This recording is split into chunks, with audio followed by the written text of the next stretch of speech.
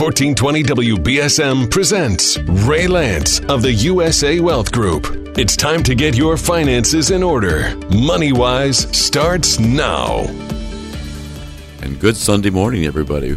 Welcome, ladies and gentlemen. Welcome to MoneyWise, the show brought to you every Sunday morning by USA Wealth Group. And I'd like to say a big Sunday morning to attorney Tenny Lance. Good morning. Good morning. You have a cold. Well, just a little bit, but it gives me more bass and more resonance. Oh, your voice is very low. Well, I can sing country music a lot better, can't I? I'm not sure. Daddy sang too bass. Cute. Well, good morning, ladies and gentlemen. Today we're going to be talking about what is it like for a younger generation person today to be getting along financially in life. It's not easy. It's much more difficult than it was for our generation, Tenny. It's much more difficult for older people, for baby boomers. It's much easier for our generation and for baby boomers, but it's much more difficult for Gen Xers and all the other generations that are coming behind. And in 2 words or less, why is that? Cost of living, inflation. That's 3 words, isn't it? Yeah, 4. Too many. It's okay, though. But it really is true, and it's a very subtle thing, and people don't realize it. So right now, about this time of year, the current inflation rate is about 1.7%. Doesn't sound too bad, but it also means that interest rates are really low, and the rate of inflation in general over the last 10, 15, 20 years has been really awful. Look at the price of a house today compared to what a house cost maybe 20, 25 years ago. It's double or triple the value. We're going to talk a little bit about that today. I want to start out with a quick story. Do you remember what we paid for our first house in Mattapoisett, Tenny? Not exactly. It was, around $15,000? No, it was $21,700 we paid for our house. And do you know what our annual income was when we bought that first house? No, I don't. It was $22,000. Huh. Interesting. So our starting incomes way back then, fresh out of school, we earned a total of $22,000, and we bought a house that cost $21,700. But that's interesting. That's very different from what happens mostly today. Well, it is, totally. So, for example, if you want to buy a $300,000 house today, and the house that we bought would probably sell today, I'm guessing for about $350,000. Yes, I think so. But You're not going to find somebody with $350,000 worth of income to go buy that house, are you? No, and I guess what that means is that everyone is a little more stressed to stretch their income to cover all kinds of basic necessities. Well, it takes a lot more money today to live than it did when we were first out of school in the early 70s. And that's the main point of this. And the interesting thing is loan terms haven't really changed all that much either in terms of how long you can finance a house for or the rate or anything. It isn't all that different. But costs and income are very different. So today, this morning, we're going to be talking about some things specifically that younger generation people can do. And what can you do? Maybe you shouldn't even be buying a house. Maybe you should be thinking of strictly renting. And that's one of the topics we're going to talk about today. So let's talk about what some of the generations are first of all. I always get very confused by who's in what generation when it's described as like Generation X or something. Well, I have a handy chart for you. Yes. So baby boomers, for example, are people typically around ages 55 to 73, born roughly between 1946 and 1964. Anybody that was born earlier than that, let's say 1945 and earlier, they're the over-the-hill gang. But we won't comment on that today. You won't. So Generation X is right below baby boomers, and they're typically today ages 43 to 54. Why did they get that name? I don't know. I don't know the answer. You asked me a question I can't answer. Sorry. So if you're born between 1965 and 1976, roughly ages 43 to 54, you're considered to be in Generation X. Younger than that, between 1977 and 1995, which puts you around ages 24 to 42, that's called the Millennials, or Generation Y. And I'm always surprised by that because I think of millennial as being the people who were born around the turn of the century or thereafter. No. But it's not. So mostly we're talking today about people who are between the ages, say, 24 to 54. And I wonder how many people still believe in the American dream of buying your own house and then paying off the mortgage before you retire. I see more and more people, by the way, in my office and my business doing retirement planning that they retire with a mortgage. I would say that of all the people that I do financial services for and financial counseling, I'm guessing that maybe 1/3 to 1/2 have actually paid off their mortgage. Yes. And most people haven't. Most people live with a mortgage and they live with debt, and that's not a problem if you can have the income, particularly in retirement, to afford to pay the mortgage, then that's okay. Or maybe you downsize or you do something like get a reverse mortgage to pay off your existing mortgage.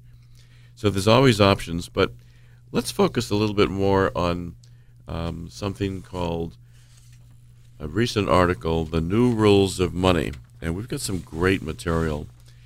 And it starts out saying your parents' advice is kind of wrong. So the financial landscape has really very much changed. It's very difficult for people today graduating from college in particular. What happens when you graduate from college today, Tenny? You have debt. You have thousands, Yep. often hundreds of thousands of So- dollars of debt. Don't necessarily think of a school loan or educational debt as good debt, because basically you're stuck with it. It's not dischargeable in bankruptcy. If you get into financial difficulty, you've got to pay off that student loan. So but let's talk about median income right now. Median income is still not that high in this country compared to the cost of living. So we're just talking about millennials, for example, or Generation Y. That's the younger generation, 24 to 42. Maybe they're recently out of school, but their average net worth in 2016 was about $92,000. That's about 40% less than the Generation X households, the generation that's 43 to 54. So people have less net worth, and don't assume necessarily that the idea of having student loan debt is good debt. It really is not good debt. And it doesn't help you when you go to buy a house either, because this is a loan that you've got to pay off and you've got to make payments on. So educational debt is not necessarily good debt. And sometimes it's possible to invest too much in education. You know, one of the things that we've talked about a little bit over the years is maybe you're better off having vocational training first, like going to a vocational school or tech school, so you've got a skill set, and then think about going to college after that. And you can do that. Now you've got a double set of skills that you could use if you need to support yourself. I've always thought that was a really good idea. And in fact, most of the Voc schools are oversubscribed. There are more people now who want to get into them than they have room for. Mm-hmm. Well, right now it's estimated, for example, that 40%, 4 in 10 recent college graduates are not able to get a job that requires a degree. They're working in jobs that maybe retail or something of that nature, but they're not able. 4 in 10. That's a huge, huge number. Yep. And if you stay in school longer because you say, well, I've got a college degree and now I need to get a master's degree, then chances are you're going to accumulate even more debt in that process. And not necessarily make yourself any more marketable. Right. So a lot of people think, well, if I get a further degree, if I get a master's degree, if I go on for some kind of graduate program, then incrementally I'm going to gain more in my salary.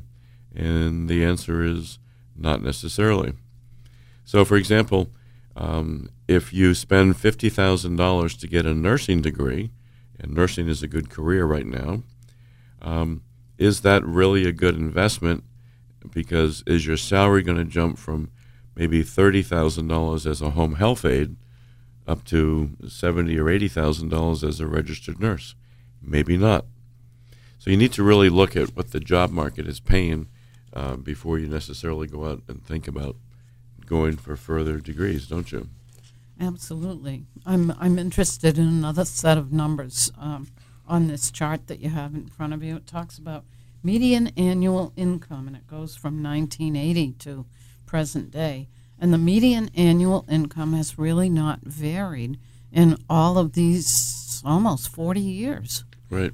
It's still stuck around $40,000, which doesn't mean that the rise of prices for almost everything from food to housing is any more affordable for people. So this is the good general comment for anybody. It doesn't matter what generation you are. A lot of people say, well, I think the economy is doing well. I personally don't think that it is. And I personally think that we may be looking at a recession probably in the year 2020. And not only a recession, but what's happening is the prices are rising and people's income is not. It just gets harder and harder to pay the bills. So a lot of young people, when they get out of college, think that, well, I want to go live in a big city because it's more exciting, there's more to do, there's more job opportunities. But guess what? The housing cost is out of sight right now. Absolutely. I heard the other day that people in Boston are considering whether rent control should be reinstituted there. I mean, that's pretty drastic, but you can't afford to live there. No, I hadn't heard that. Well, we have some interesting things happening in New Bedford. And by the way, New Bedford rents right now, it's not unusual to see $1,000 to $1,400 a month. Oh, no, not at all. For a 2 or 3 bedroom apartment, maybe in a 3-family home. Oh, no, that's pretty standard. I think one of the things we're going to see is maybe some growth opportunity in New Bedford, though, because in the year 2023, we should have train service finally operational. Yes, all of us are anxious for that. I'm just wondering whether the train service is going to really be effective to Boston, because it's not going to go direct. It's not a express train, I don't think. I don't know the details of that, so I really can't comment on that. But think about what that means. It means maybe you could have a higher paying job in Boston and live in a less expensive place like Greater New Bedford. Yep. But it's also going to mean that there will be more demand for people to want to live in a place like Greater New Bedford. Right. Because now they've got a higher paying job in Boston. They can afford to pay a higher rent or pay more money. So I think we're going to see some changes in the real estate market and the rental market over the next 3 to 5 years. And something to think about. But one of the old rules that we were just talking about is get the best degree that you can. Some of the average debt cost for graduates of college and master's programs, getting a medical degree, the average cost of somebody graduating from medical school today for their student loans, they've got about $170,000 worth of debt. That's all? I'm surprised it's not higher, actually. Well, for a lot of people, it is higher. For a law degree, it's about $120,000. And as you know, I'm still paying my student loans from law school. Well, it's worthwhile to do that sometimes. It's worthwhile to pay it out over time. On the other hand, if you got a specialty in doing legal research and not a law degree, the amount of the typical student loan debt is going to be significantly less. Same thing if you were in the health field, but not a doctor, but you were a physician's assistant or a nurse or a laboratory technician. You might have gone for training for that, but your debt load is going to be much less as well. The Wall Street Journal recently published, though, average debt for graduates having master's programs. So international relations, $65,000 in debt. Social worker, $50,000 in student loan debt. Urban planning, $48,000. Education, maybe you want to get a master's degree to get a higher paying position in education. It's about $30,000. So you got to look carefully at what's really the relationship between how much student loan debt would you have versus how much income would you realistically expect to earn, because you got to pay that student loan debt and you cannot discharge it in bankruptcy. Right. It makes decision making pretty difficult, because something that may be of real interest to you is going to impact you financially for the rest of your life. So I'm going to mention something that's not in the paper, but it comes up periodically, and that is let's say you have a younger person. They graduate from college. They've got $50,000 of student loan debt. And typically they haven't done that all on their own. They've had somebody who's co-signed the loan for them, usually parents. So maybe if you graduate from school and you've got a fair amount of debt, somebody ought to be paying for some life insurance on the life of that student. So if something should happen to that recent graduate, the loans can get paid off. That's a good idea. Otherwise, the parents could get stuck paying the loans. And I don't care if it's an inexpensive term insurance. A $50,000 term policy for a young person in their mid to late 20s, let's say, you're probably looking at $50 or $60 a month, which is just peanuts. And it's certainly a good protection just in case. So if you happen to be a parent or a grandparent listening and you've co-signed on somebody's loans, then you really ought to think about taking some life insurance out in the life of that person. Right. Because unfortunately things do happen, and you don't want to compound a tragedy by suddenly realizing that now you're responsible to pay that loan off. Yep. So we're talking this morning with Attorney Tenny Lance. We're talking about the fact that it costs a lot more money to live today. The cost of living is much higher now in relationship to income than it was when we first got out of school, Tenny. It's a fact of life. It costs a great deal of more, but don't assume that buying a house is going to be a good investment, as a lot of people try to say. It's an important concept for many people, and if you can get your mortgage payment to be roughly what your rent level might be, then yes, you are building equity, but you have to have money for a down payment, and you have to be able to afford the mortgage payments. And you have all the extra expenses that you really have to cover. You have to cover the taxes. You have to cover the insurance.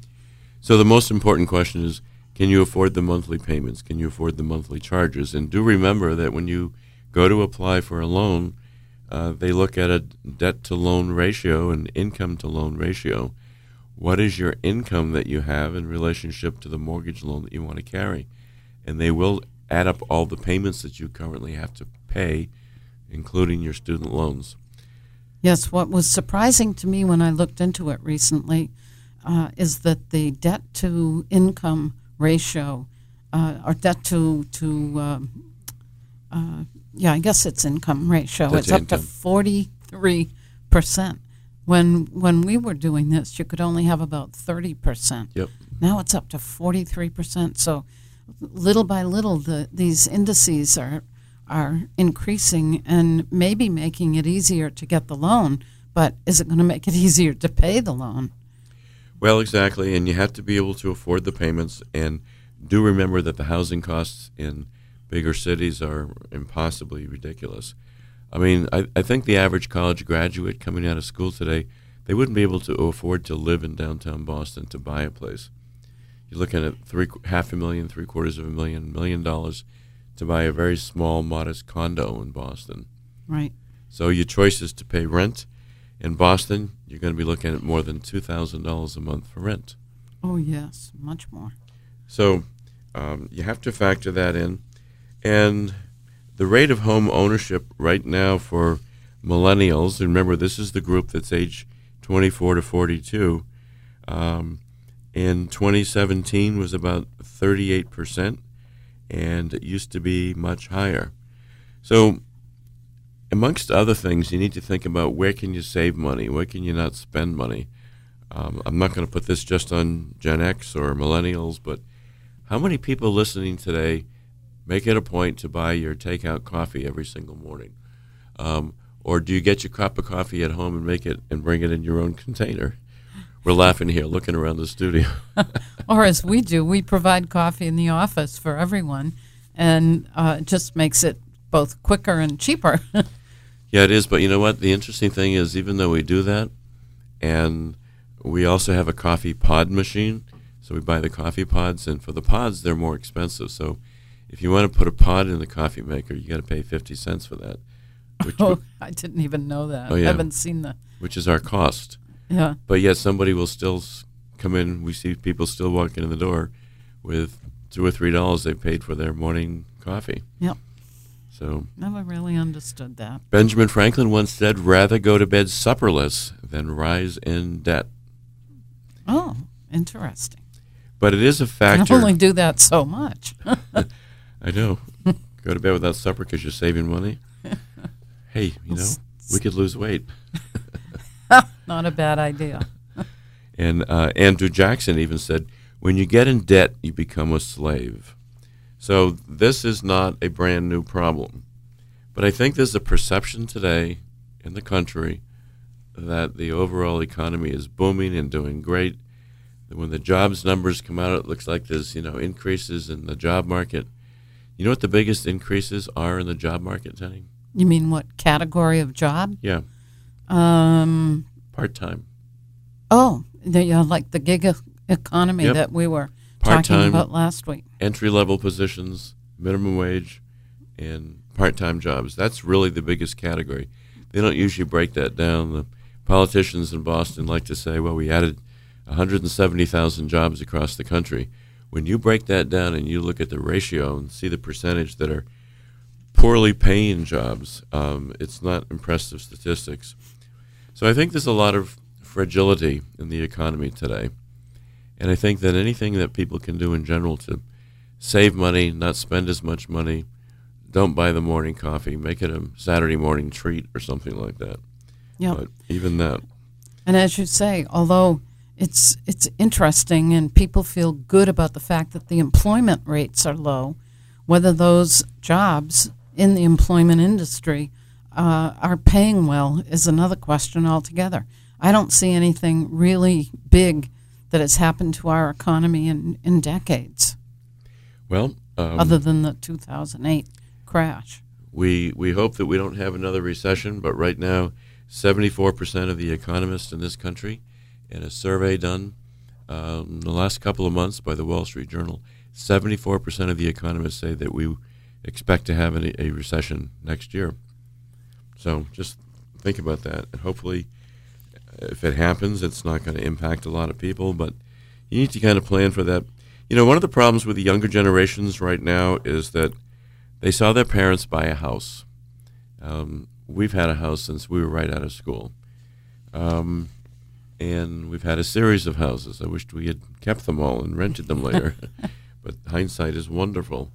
And so sometimes it's expected that the younger generation think that they've got to go out and buy a house. And they also think that maybe they're a failure if they haven't bought themselves a house. There's nothing wrong with being a first-time home buyer. And if your mortgage cost is going to be roughly equal to what you'd be paying for rent, or maybe just a little bit more, so you can deduct mortgage interest on your taxes, for example, then it's still maybe not a bad thing to do. But and we'll talk about that concept and how to do it another time. And the generation of folk that we particularly see in the office are those who are so tied to their homes. They want to make absolutely certain that they don't lose them, that their children inherit them, and so forth. Maybe that's not the way to go for the future. Yeah, but, it's a good thought for a number of reasons. Lots and lots of people today don't want to spend the money or can't afford going out and having their own apartment or buying their first house, and they continue to live at home. I see it all the time. We have a church member right now who's going to be housing both a son and a daughter and their respective spouses. And they're going to be doing that for a short period of time, and a couple of grandkids and a couple of dogs also. Yeah. And this just came up in church fairly recently. And many of the people that I see have children living at home, right? Yep. And we've had it in our own office. We've had people continue to live at home. So we're going to be talking about some alternatives to buying your house. We're going to be talking about some alternatives for getting out of debt and avoiding some debt in the first place. And we're going to be talking about things like having a positive attitude. And Thomas Jefferson said, never spend your money before you have it. And that's not necessarily the philosophy of a lot of people today, is it? Oh, no. Credit card debt is pretty high. Yep, we're going to be talking about, when we come back, the difference between credit card debt and a debit card. Which is the better card to spend money on? So Stay tuned. When we come back, we're going to be talking about that really interesting question. Welcome back to MoneyWise, and another good Sunday morning to you, ladies and gentlemen. And good Sunday morning to Attorney Tenny Lance. Good morning, everyone. Tenny, today we're talking about the younger generation and how difficult it is for them financially in particular. And we're going to be talking about some of the things that the older generation can do to help, perhaps. Well, I think this article from the Wall Street Journal that you've been talking about is interesting because it sort of places on us, the older generation, the onus that we have had expectations for our kids, and we've placed on them our considerations about what's important in life, and maybe we did a wrong thing. You know, it's not necessarily absolutely true that you have to buy a house and have 3.2 kids and all that sort of thing. Mm-hmm. And one thing that we do very, very poorly in this country is financial education. Absolutely. It's virtually non-existent. Yeah. And because of that, people grow up with unrealistic expectations about what they can afford, what they can pay for. So just before the break, we're talking with Attorney Tenny Lance. Tenny, you see a lot of people in your office that help their children, don't you? Oh, many. Yes. I mean, it's tragic to me to see how often kids are asking their parents for financial help. It's just not fair to either generation. Makes the younger generation feel pretty badly, and it puts all kinds of pressure on the older ones. Well, our children both have houses, and at various times we've helped them with down payment money and things of that nature. Yeah. Because even though sometimes their income seems high, the cost of living is so much higher today than it used to be. And I know one of the things that we can help people with in the office, both on the law firm with Attorney Tenny Lance and Mike Coleman, and at USA Wealth Group, when we talk about how do you handle your money, is what are some of the smarter ways you could help children? You know, should you do gifting? Do you do gifting? One little hint on gifting that I always tell people is, if you're going to make a gift to children because you've got some extra money and they need help, that's fine. Just tell them this is a one-time gift. Don't tell them that I'm going to do this every year at Christmas time, so they develop a spending mentality, expectation that come December they're going to get another slug of money to use. Or I always tell the older people that I see that if they decide to gift, they want to ask their kids not to spend that money generally until the older person is deceased. Because what if you need it later and you have to ask for it back? You may be gifting in order to protect those funds from something like Medicaid, but boy, if you need it back and it's all spent, it's not going to help you. Tenny, if somebody wants to make an appointment to see you and talk about protecting their money or protecting it from a nursing home or whatever, how should they reach you to make an appointment?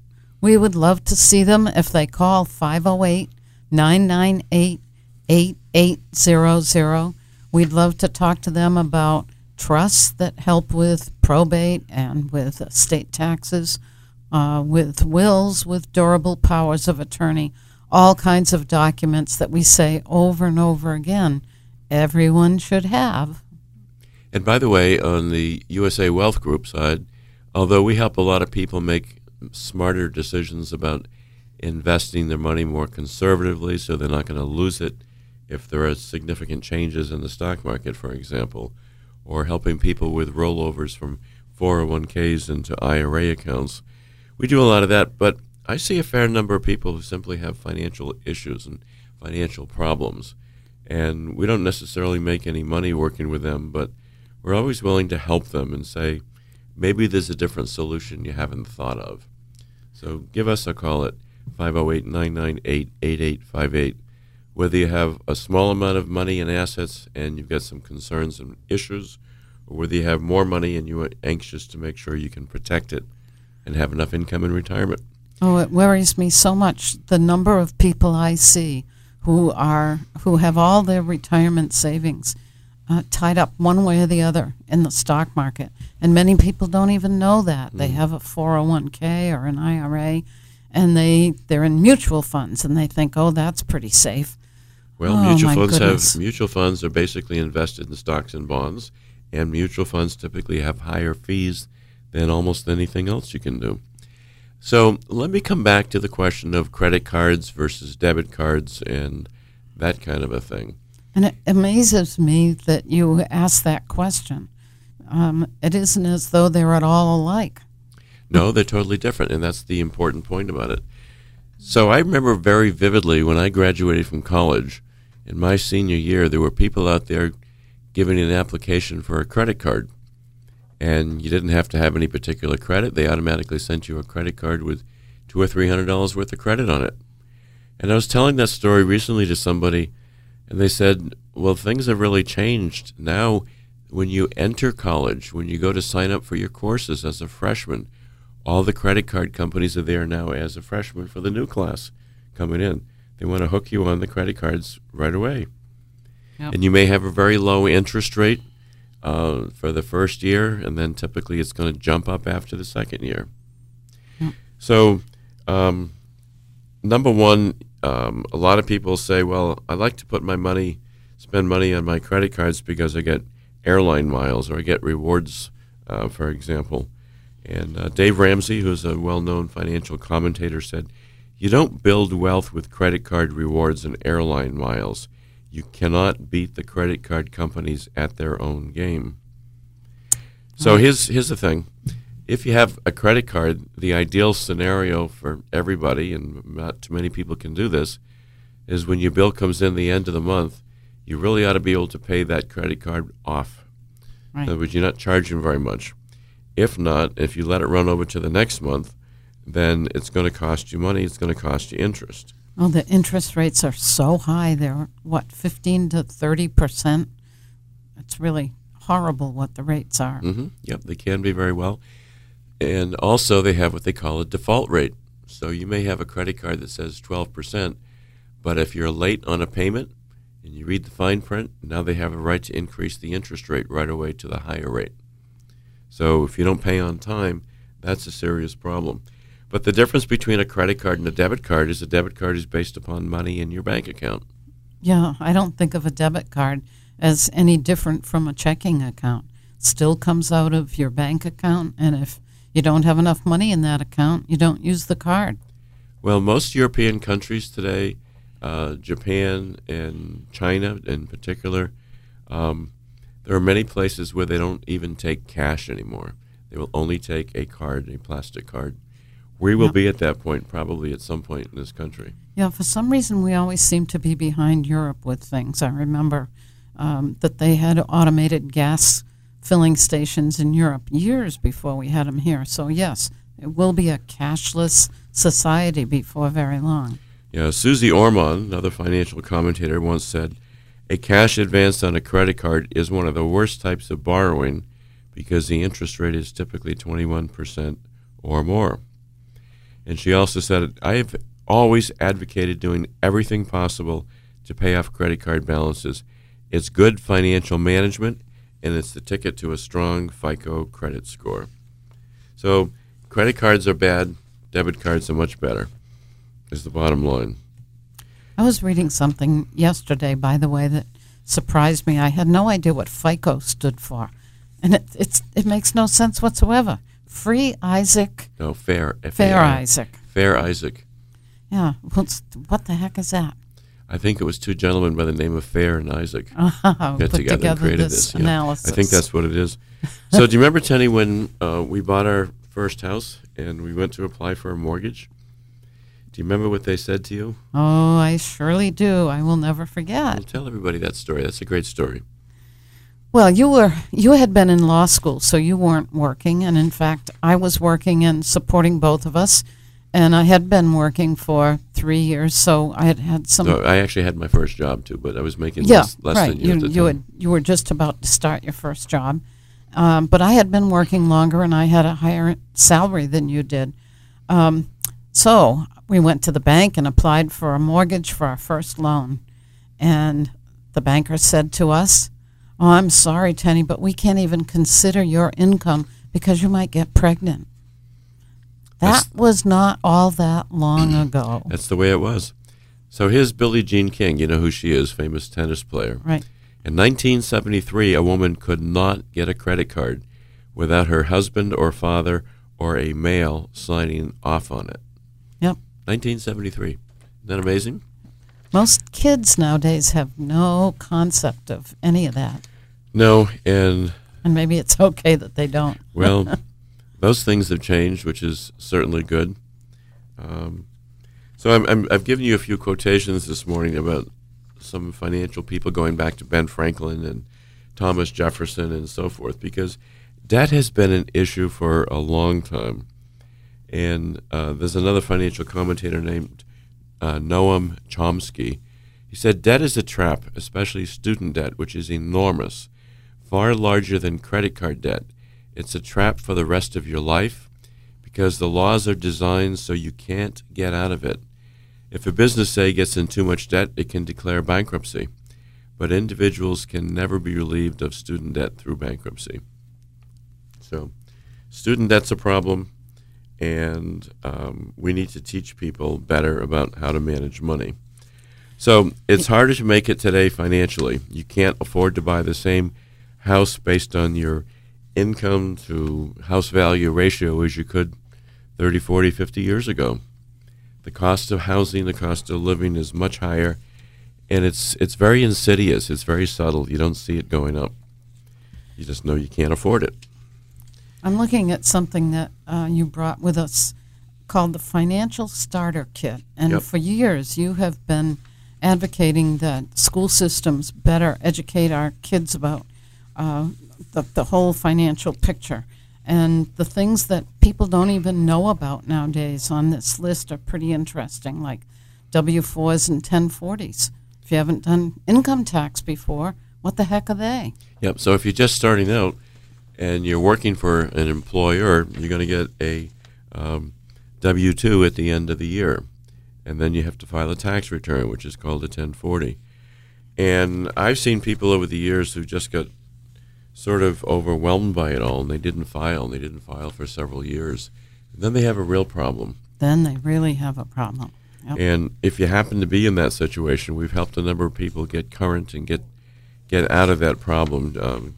Give us a call at 508-998-8858. We'll help you with that.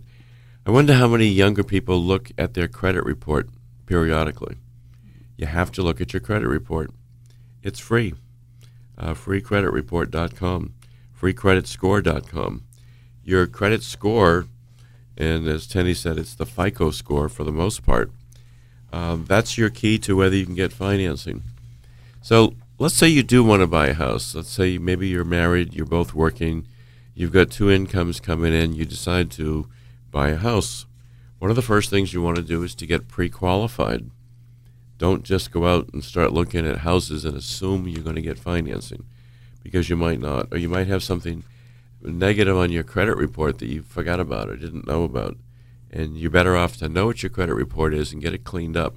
Now you can start out and get pre-qualified. Pre-qualification is also important to the seller, because if you're looking at two offers for the same property and one of the buyers has been pre-qualified for a certain amount and the other has not, you're more likely to accept the offer from the one who's pre-qualified, even if that offer might be slightly lower, because you can be pretty well satisfied that that person can afford and will go forward and buy that house. Mm-hmm. Yeah, a lot of brokers today don't want to show houses to people unless they know that they are a qualified buyer ahead of time. So get yourself qualified. Yep. Keep track of your expenses. Do a budget. And we've talked about budgets until my face has turned blue probably. But having a budget is a critical thing. And if you start out early with a budget, it's going to be a good habit that's going to stick with you for the rest of your life. Yep. The other really important habit to get into, and get into it early, is from your very first job, put something aside and have it automatically deducted from your paycheck. I don't care if it's $20 a week or $25 a week, have it go into a savings account. Or better yet, have it go into a retirement account. Two of the dumbest things that I ever did in my life were when I left a job with the city of New Bedford, and took a job with the state, and then left that job for the state and went into practice on my own. I took the money out of the retirement savings that I had in both of those jobs because it seemed important at the time to have more cash and less future available funds. And how I wish I had those funds still in my control now. Sure. That was really dumb. Yep, and conversely, I've seen people who both worked for utility companies, and they were average jobs. They paid reasonably well, average well, but not exceptionally well. But they get into the savings habit from the very first time they started their job. They put money aside every single week. When they reached a certain level, they would take it out and they would put it into a CD, for example. The rates were higher back then. And they did the same thing with their retirement accounts. And they retired roughly at the age of 62, and they were worth several $1 million. Yes, it always amazes me, no matter how many good people I see in our office and get to talk with them about their financial picture, how many ordinary kind of folk, whether they were teachers or whether they worked in a manufacturing shop or something, they just kept saving. And now they're very comfortable and they don't have any debt and they are not going to worry about their retirement years. It's great. Yeah. I wonder how many people know what a cashier's check is or a bank check. Well, it's a check that you go in and you have money come out of your checking account or your savings account. Maybe you needed to have a cashier's check for a security deposit on a house, for example, or a security deposit on an apartment. Well, you go into a bank, and typically if it's your own bank, they might not charge you anything, or if they do, it's a fairly small fee. But when the check goes back, it gets cashed, it comes out of the bank's account, it doesn't come out of your own account. You've already paid for it. Not usually for large sums, but sometimes you need to have it. Or how about a voided check? I wonder how many people know what a voided check is. Sometimes you want to have money directly deposited into your account. And the institution that's going to put money into your account, let's say it's from an annuity that's going to make periodic payments, maybe you would rather have it direct deposited to your account than having a check mailed to your mailbox. So often you'll have to take a check out of your checking account and you write void across the top of it. What's interesting is that all of that is going to change and probably go away, because how many people do you know who are still getting statements, paper statements from banks, or actually writing checks? Most people are doing electronic banking these days. You know what? We want an answer? Me. Yes, I will fight to the end not to do electronic banking because I don't trust it. But a lot of people do. We do a little bit. We do some of both. So the fact is that nearly 75% of Americans who use credit cards make only the minimum payment each month. 75% only pay the minimum. And the minimum doesn't really pay off the debt. Oh, no. At that rate, you could spend the next 30 years paying back a $3,000 credit card debt, and you would pay an additional $8,000 worth of interest to the institution that gave you the card. Yeah. So it's almost like having compound interest in reverse. But so a lot of kids, a lot of young people come out of college, they have a credit card and they have a diploma. They don't know how to buy a house, they don't know how to buy a car or health insurance or life insurance. They just don't know basic microeconomics. Jesse Jackson said that, and it's true. Frankly, we ought to teach a course in college as well as starting back in elementary school. Right. But credit card companies are in business purely for one reason. They're in business to make money. So let's be positive about a few things. What if you're a first-time taxpayer? You now have a new job. Or what if you're not a first-time taxpayer? You want to know, why is your Social Security deduction so high? Because you contribute to it and your employer contributes to it, both of you. And how do you file your taxes if you don't have a permanent address? Well, you can do it in care of somebody else. You can do it in care of a relative. We talked a couple of weeks ago about something called the gig economy, working part-time jobs, or maybe you have a regular full-time job, but you're doing something else part-time. And one of the biggest mistakes that people make is, well, they say I'm self-employed, but it's a cash business. I'm not going to report it. That means you're not paying into Social Security.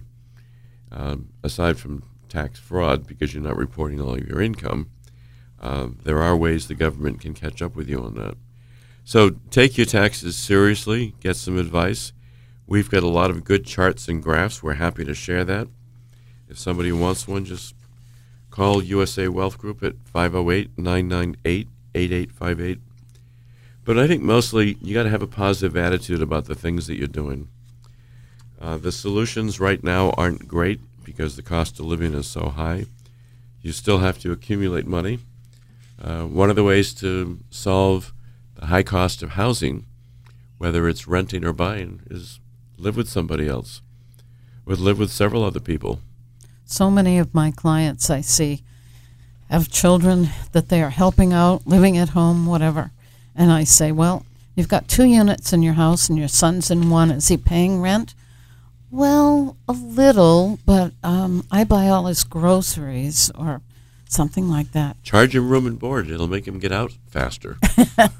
Seriously. But so many people in our generation are generous to a fault about their children. They're so anxious to be helpful and to make sure that their children are okay, but it isn't necessarily teaching the children how to be resourceful for themselves. Well, you have to make a plan, and you have to do some things. You have to make sure you've got basic estate planning documents in place, whether you're living together with somebody or whether you are married. Particularly if you have children, you really need to have some really basic estate planning documents at a minimum, don't you, Tenny? Oh, how many times can we say that people need these documents? It's absolutely critical that they get them. And it starts with a trust or a will or both, preferably a trust, and includes a durable power of attorney for property so that somebody could deal with your bills and deal with your banks and so forth if need be, if anything happened to you and you were incapacitated, even for a period of time. And as we said earlier, if you've got student debt and you just graduated, get some life insurance on your life. It is so cheap. And get that loan paid off if something should happen to you. I want to give you a couple of what I'm going to call positive quotations because I like to close on this. Joel Osteen, who's a Southern televangelist, said, "Choosing to be positive and having a grateful attitude is going to determine how you're going to live your life." So I kind of like that. How about Wade Boggs? Do you know Wade Boggs, Tenny? Baseball player. Baseball player, Red Sox baseball player. Wade Boggs once said, "A positive attitude causes a chain reaction of positive thoughts, events, and outcomes.